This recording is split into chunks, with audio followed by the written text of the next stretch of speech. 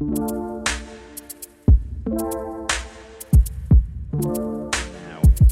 right, fantastic. Here we go. Let me just get everything set up. Let me get everything set up again. And put on some other relevant music for you. There we go. That one's quite fast, isn't it, Jason? It is. I'm dancing. On my screen, it says replays are off. Is that true? Let's see. Maybe they're not. We'll wing it. What do you think, Jason? Are the replays on? Are the replays on? I hope they are. It says replays are off. It does, doesn't it? Let's get it ready 1 second. Hey, everyone, relax. Unless you have to start the room again. No, we can work it out. 1 sec. Well, I'm recording on my computer, which is all the important thing. So let's wing it. What do you think, Jason? We want to start. Okay, let's do it. We're going to do it. All right. Okay. Okay. Well, let's go for it again. I got to do it from the top now.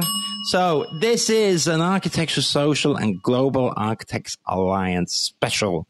So today we thought we would talk about something I felt was very important. So there's so many part ones that they've hanged up their work in the exhibition. They've got their models on the plinth ready for everyone to see. And now we've got the realization that actually we need to find a job. And how do you go about that search? Well, I think it's a very interesting thing. It's a very hard thing at first. Just getting a job. What do? People talk about it. Do I get together a CV? What do I do? Do I assemble a portfolio? And we're going to cover all that over the next few weeks and talk about it in more detail. But today, what we're going to talk about is actually the architecture search. We're going to talk about finding a job in architecture, finding your first job in the industry. That's what we're here to do. And we can overcomplicate things. We can think about the CV. We can think about the portfolio. We can think about, oh my gosh, what font I should use. And all those things are really important. But first thing is first, before actually going into the search, we need to start thinking about what that actually entails, what the point of it is, what we need to do. And today we're going to talk about strategizing at the start. Because if you think about it, what is getting the job? What does that entail? Well, from the employer's point of view, they've got a problem in their business, and you need to be the person that fills that gap, helps them out in their problem. And when you're starting in the industry, at first, you're not going to have all that experience of building regulations because you're just starting. And you're not a mind reader. That's going to come in time. But what you do have is ambition. What you do have is guts. What you do have is integrity, drive, and passion. And you can get all that experience, but you need to showcase your personality, your strengths, and any experience you've got today. That's going to be a little bit of a bonus. But you need to do all of that. Make sure that the employer sees that so that they take a chance on you. And hey, if you've got some software skills, then that's a bonus as well. If you can plug in and be a bit of a Revit guru, that could be really useful. So that's what we're going to talk about today. That's what we're going to go through together. And people can, if you've got a question, we can go for it. Otherwise, no drama. If not, me and Jason can ping pong off each other, because Jason, as well as running the Global Architects Alliance, which is on Clubhouse, actually, he's trained as an architect. Well, that helps in the conversation. But more importantly, as well as rising the ranks, and now is a hiring manager, so it can offer a little bit of insight in all the CVs that he sees, as well as being a coach. And I think that's important, not just about advising people what to actually do, but actually, as well as that, seeing all the mistakes that people make. And I see a lot of mistakes as well in terms of architectural recruitment. So without further ado, let's open up the conversation a bit. Jason, first of all, how are you tonight? Are you okay? I'm great, Stephen. Yeah, it's. I think it's just perfect timing to do this subject with a lot of university students coming to the end of their kind of year, and they're hunting that for that first job. And in fact, I've been asked to do a talk on to Manchester School of Architecture, and it's partly on this subject because I think what I see is a lot of architectural assistants are not really prepared. And I did this for the first time last year and had this discussion, a discussion you're having now. And it got so much response that I've been asked to come back and sort of double the time that I'm speaking, for this year. And in fact, I'm doing it in 2 weeks' time. Love it. Amazing. All right. Well, I think that's perfect. And just before we go on to that, so what did you think, Jason, was as important as the search is? How can we do a little interlude? Can you rate my Clubhouse start? So what do you think? Do you think that I've kicked off the room really well? Do I need to do more sound effects? What do I need to do to keep people in the room? You're the expert. Well, so sound effects are always fantastic because I think it's one of the only rooms on Clubhouse that actually has sound effects. I wish I could do that myself, but I think I've got a honking horn, but I couldn't organize the room at the start. But you're gonna have to teach me these things. But I tell you what, you'll teach me that. But for anyone here in the audience, we're all about learning. I used to be a part 1 architectural assistant. I was a part 2 architectural assistant as well. And when I was looking, it was the global pandemic. I didn't have no rich uncles. I didn't have no aunties or family members which were architects. That would have been nice, but I didn't have it. And what at the time, it was the global recession. There was no jobs out there. So strategizing the job search, I kind of done it by accident. And there were some things I did right, and there were some things that I did wrong. And one of the things that I did right, Jason, was that I sent my CV out to a lot of places. So before we go into that, before we go into all this stuff, what I want everyone to think about is actually what it entails to actually do the job search. What are the components there? It's the CV, it's the portfolio, that's the actually designing a covering letter or getting that email. And once you've got that, that's kind of like the design of it all. You've actually got to go out there like a mailman and package it. You've got to send your application to a lot of places. You've got to get that CV and portfolio in front of companies. Now, how do you do that? That's what I call the delivery phase of it all, of the job search. So you've got the design phase at the start where you're going to get this CV and portfolio ready, but equally as important, I mean, if you've got the most beautiful CV in the world, it doesn't matter if people can't see it, right? And you've got to get that out in front of people. And that could be implying on job boards, but that's probably as well going to actually be you applying to the companies direct. That's what's called the speculative application. And if you think that only 20% of jobs, or even less, I think it might even mean like 10 to 20%, there's a factual number online, it's somewhere in between that, but the statistic is quite low. If those are the only jobs that are advertised, there's 80% of jobs out there which are just knocking about. And if you're a part 1 architectural assistant, you need to apply to companies directly because recruiters don't really recruit for part 1s. So that stops that. You've got to be your own recruitment consultant. You've got to take it into your own hands. You've got to make sure that you are the person that convinces the employer. You've got to get in front of them. So as much as it is important to design that CV and portfolio, you have to really think about delivering and getting in front of people. Now, Jason, in your experience as well, do you find that some of the students that you mentor struggle finding jobs, or where have you seen success? Is it people are going out there and actually getting in front of people? Well, I can definitely tell you my thoughts on this subject, and I think that the the big problem for me is when students start the job search just as they're pinning up their final work at university, and then just expect, that they'll send some CVs out and then they'll get a job.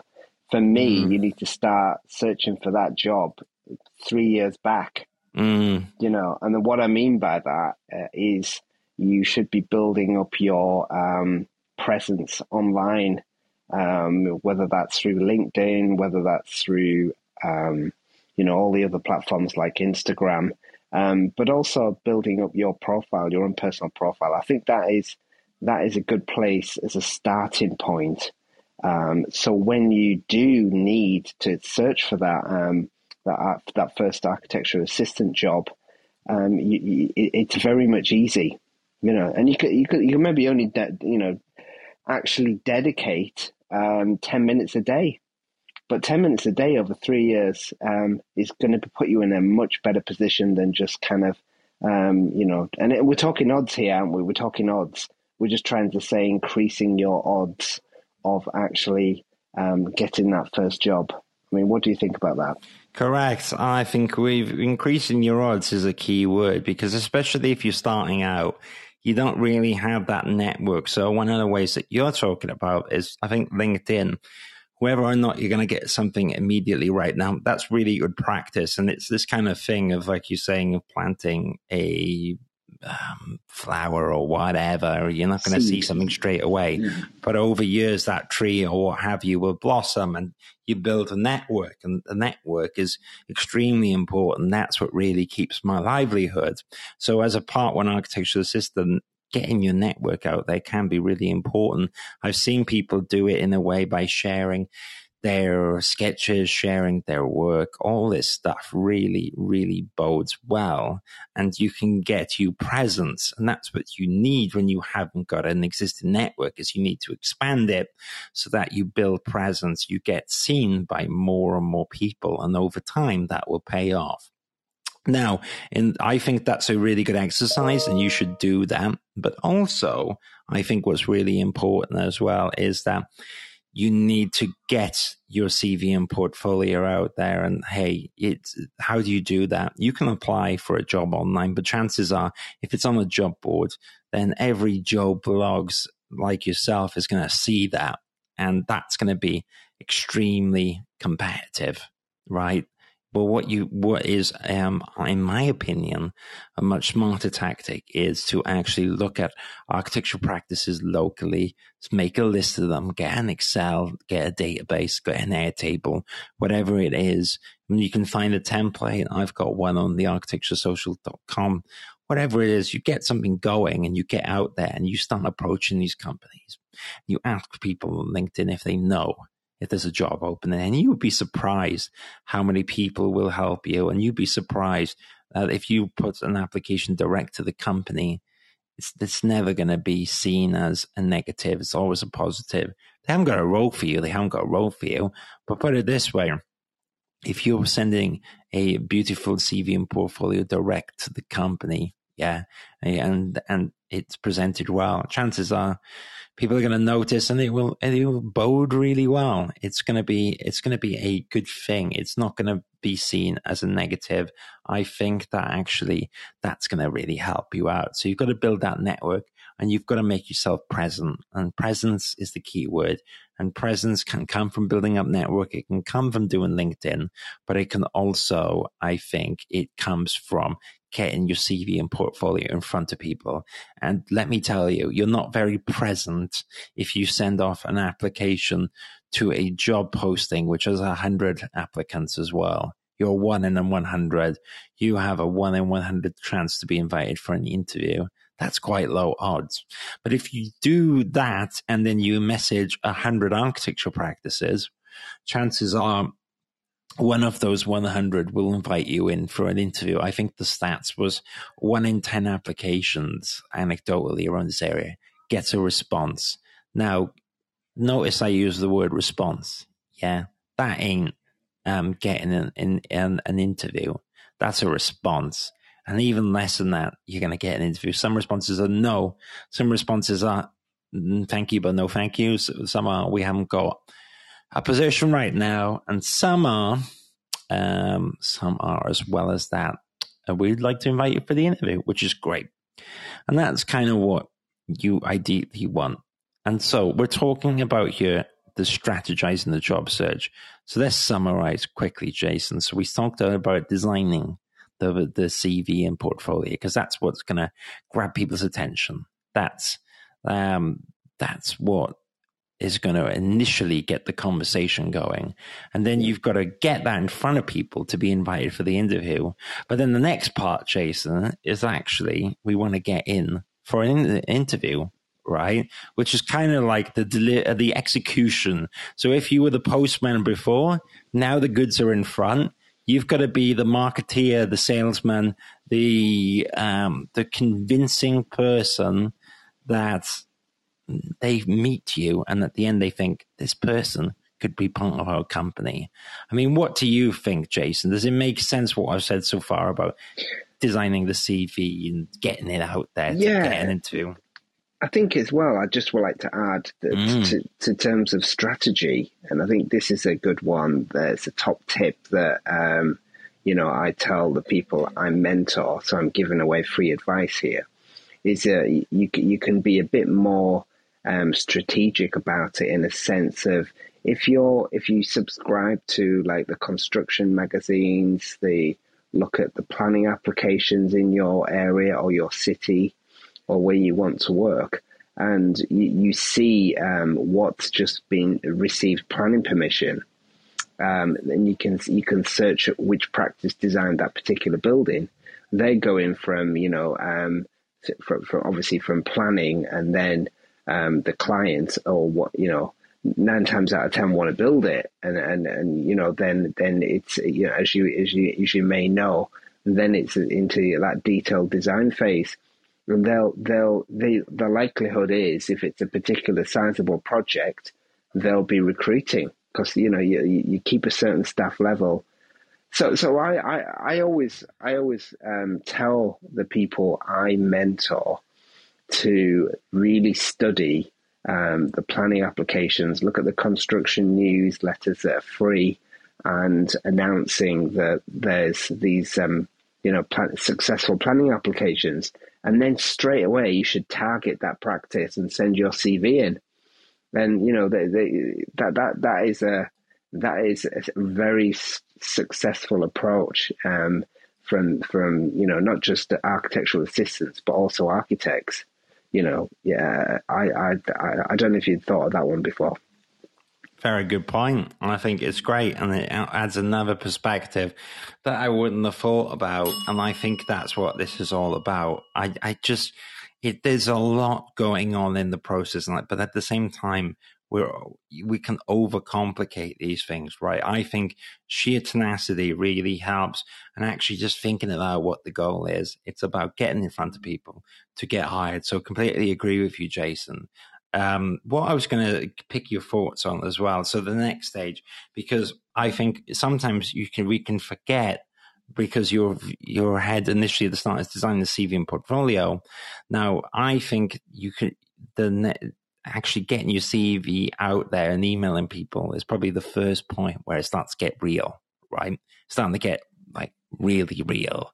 And what I mean by that is that people are going to see it. It goes from being an assignment to actually being physical, because soon you're sending that out there. Okay, it's digital now, but the idea is that you're going to get an interview, and probably the first interview in person that you get invited to. If you're anything like me, I was incredibly nervous, because the idea of being invited for an interview is, at first, I was scared. It's like, it's just this awful idea of you're going to be in a room and people are going to judge you.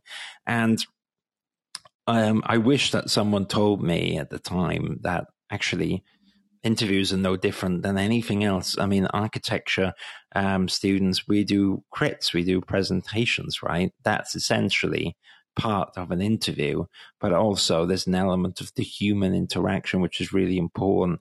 So for anyone out there, and we can talk about interviews in more detail in another time, but just think about an interview actually you got to plan for it. You got to strategize towards having this interview. You got to strategize about what you're going to wear. You got to make sure you're on time and all that stuff. But actually going to the interview, being human, going through your CV and portfolio is going to be the key thing. And I think the one bit that I would just summarize with everyone here is that actually that people buy with, make decisions or buy with emotion backed by logic. And what I mean by that is you're going to go and you got to have your Revit and you got to go through your design work, and they need to think that you have some level of aptitude. But the reality is the person will make a decision based upon how that conversation's gone, whether you're engaging, whether they think that you're charismatic or bright or astute or part of the company culture. And all those things are emotional because you can't really measure them. I can measure how many years someone's done Revit, but there's like this intangible thing about what someone could be the company material, right? There's a tangible feeling in the air when you go for an interview with someone, and as the hiring manager, you meet someone and you're like, wow, that person's going places. We should really make them an offer to join our team. And that's emotion. And then people back it up with logic. They will go, oh, that lady, she was amazing. That bright candidate was awesome. He was great. She was great, whatever. It's going to be like, I felt that that was an exhilarating interview, and that candidate had Revit. But people make that decision. Jason, have you seen that also in meetings as well? People making emotional decisions backed by logic. Yeah, absolutely. It's you know, you've seen the CV and you've obviously called that person in for a reason. So, you know, for me, when you go to an interview, it's essentially about losing that job, not getting that job. So you can go in there and, you know, they're already interested, and that's the way you should approach it in your mind. Your mindset should be, well, this is my job to lose. You know, I go in there thinking I've already got the job, and that you know, if you have a bit of a different mindset. But you know, I know we're going to get into that in another clubhouse. But you know, if you kind of think about that emotion, that you know, my other top tip is, you know, if you're going into an office and it's an in-person meeting, you know, be nice to the receptionist, be nice to everyone that you meet on the way into that office, because you never know. I mean, I ask for feedback on other people, you know, who that person I'm interviewing has interacted with, and like, what do you think? What do you think? What do you think of it? What do you think of that person? If you're like rude to the first person you meet, or you're not very engaging with them, you know, that might have a bearing on, you know, you going to the next stage. I think you're right. I think it's definitely it's a hard thing to overcome. It takes practice, and it's very easy for me to say all this now, Jason. But you're right. It comes with time. But I wish that someone told me, especially when I was interviewing at the start, like, it's not the end of the world. And as you said, the chances are, if someone's invited you to an interview, then they think there's something there, right? They're not inviting you into an interview to waste their time, because interviews take time. It's because they think that you've got the right material, that you could be the right person. So on that basis, I do agree with your analogy. It's there to lose, per se. But, you know, unless you do drop a few clangers, I don't think really you're in a position where you're likely to lose. The reality is, if you do your hard work in the CV and portfolio and you mentally get over the fact that, you know, this is going to be stressful, it's an interview, and you prepare yourself, then the other best bit of advice I can give anyone in an interview is try as much as you can to be present in the conversation. Now, it's so hard, and I I'm guilty of doing this time to time, but I do try and practice being present. And what I mean by that is that sometimes, especially if I've been nervous in a situation or I'm going into a meeting where I'm nervous, I can kind of rehearse in my brain what I'm going to say, Jason. And I almost like when the person's talking, I'm not really listening to what they're saying. I'm getting ready. Yes. Yeah, I'm getting ready to say the next thing. And we do that not because we're rude or not because it's because A, we're nervous, but B, it's because we want to make a good impression. But what happens there is you're in danger of not actually being present in the conversation.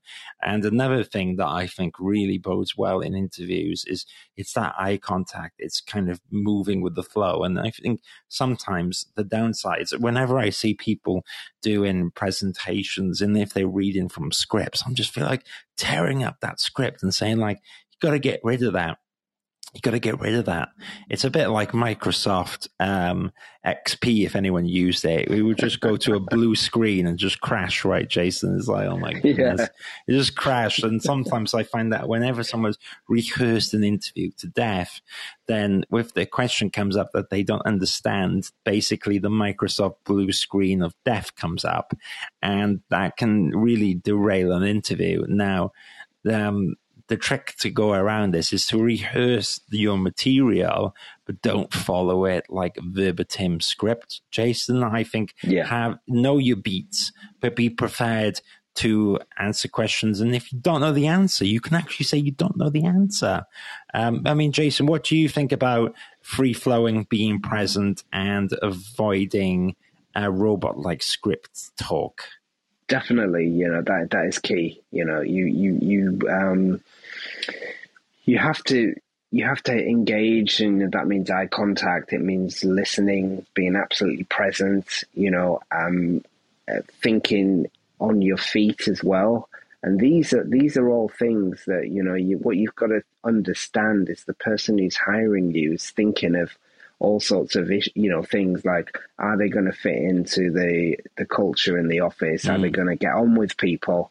The last thing you want to do is have someone who's polarizing in a sense. But also from time to time through progression, you're going to meet the clients, and are they going to be good in front of clients as well? So they're thinking of all of these things, and if you kind of have that in mind when you kind of thinking about before you go for this interview, that these are the sort of things that they're going to be need to be aware of, and how you come across, then you put yourself in a better chance. I mean, if you're very robotic and you're just looking down, and I see this all the time at the universities, I fear for a lot of the students. I'll be really honest. Great designs, great great presentations, but my God, they can't sell themselves, and they can't sell that design.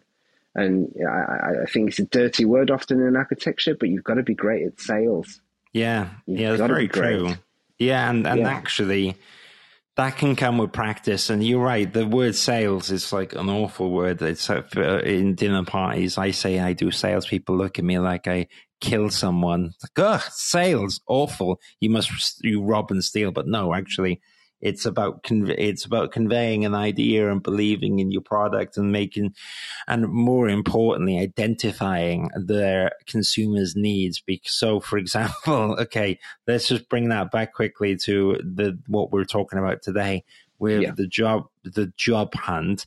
Actually, you have to identify that in the architectural practice where you can offer value.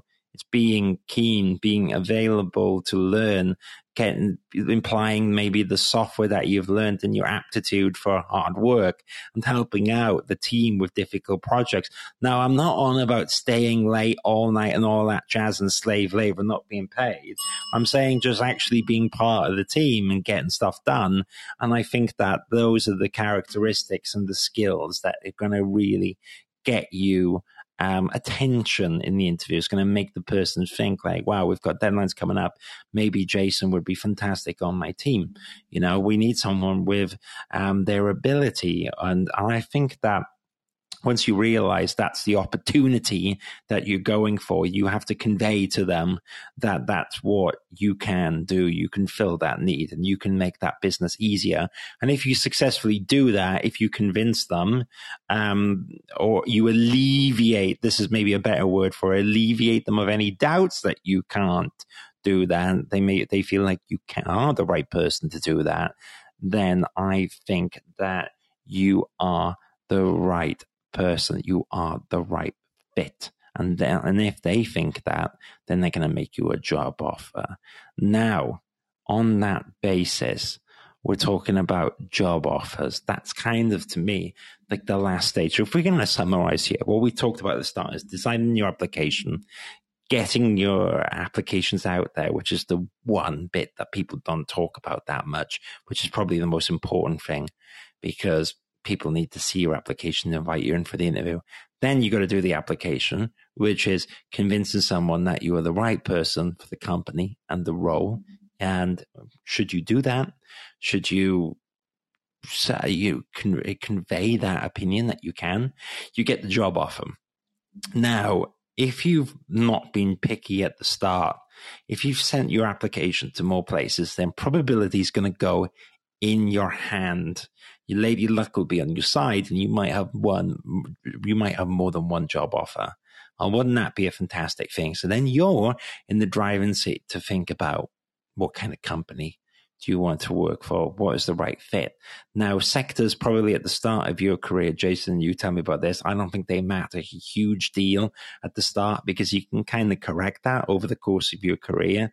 Obviously, there's one or two exceptions, like joining Jason's team on nuclear is going to be very sector driven, but you are the anomaly on that front, Jason, right? You know, if someone works on residential, you probably can move to commercial or hospitality later, whatever.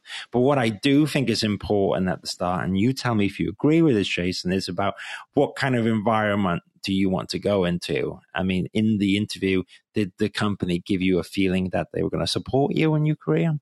Did they feel like they've got time to invest in part ones and part twos? Do they think that they are able to keep you there longer than just a year or two? Is it a long-term thing? I mean, Jason, what kind of good signs would you say people should look out for in offers and going into interviews and soaking in cultures of companies?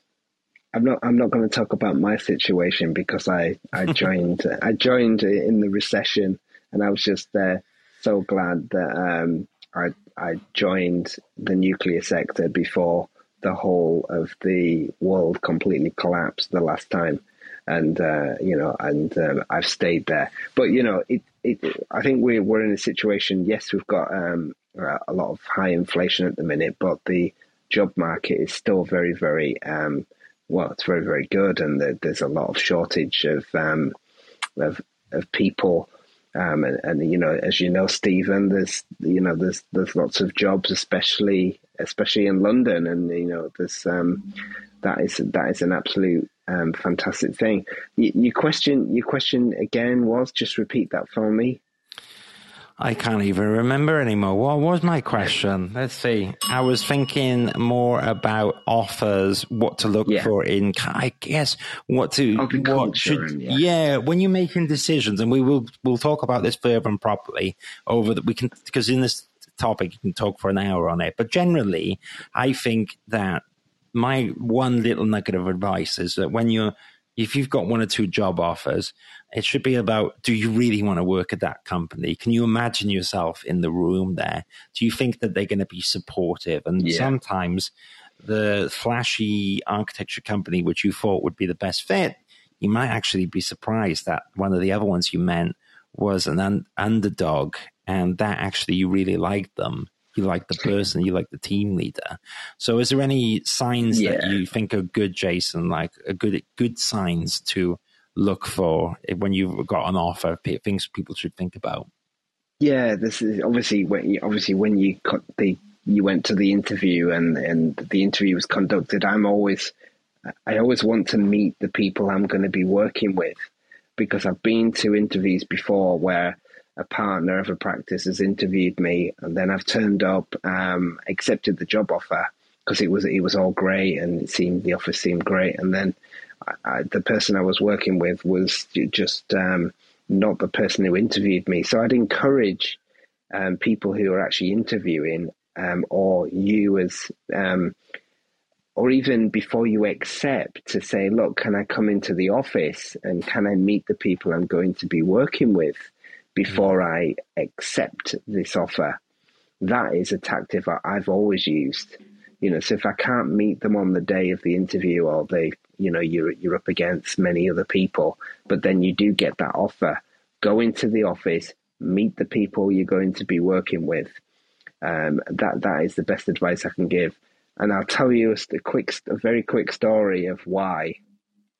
So I'm not going to name the practice, but I went for an interview in a practice in the middle of the UK, because I don't want to give this away. And, went in, met the partner and met the two associates in this huge office, this big grand office. And I was thinking, wow, this is fantastic. And I accepted the offer and I moved from where I was, set up and went into the office on my first day. And I walked into this big office, and there was like no one there but two people, and the two people who were with this partner. And I went, where is everyone? It's like 9 o'clock and no one's here. He said, oh, this is it. We took this lease over on this office and we lost these huge projects, and we're just slowly starting to get back into where we were.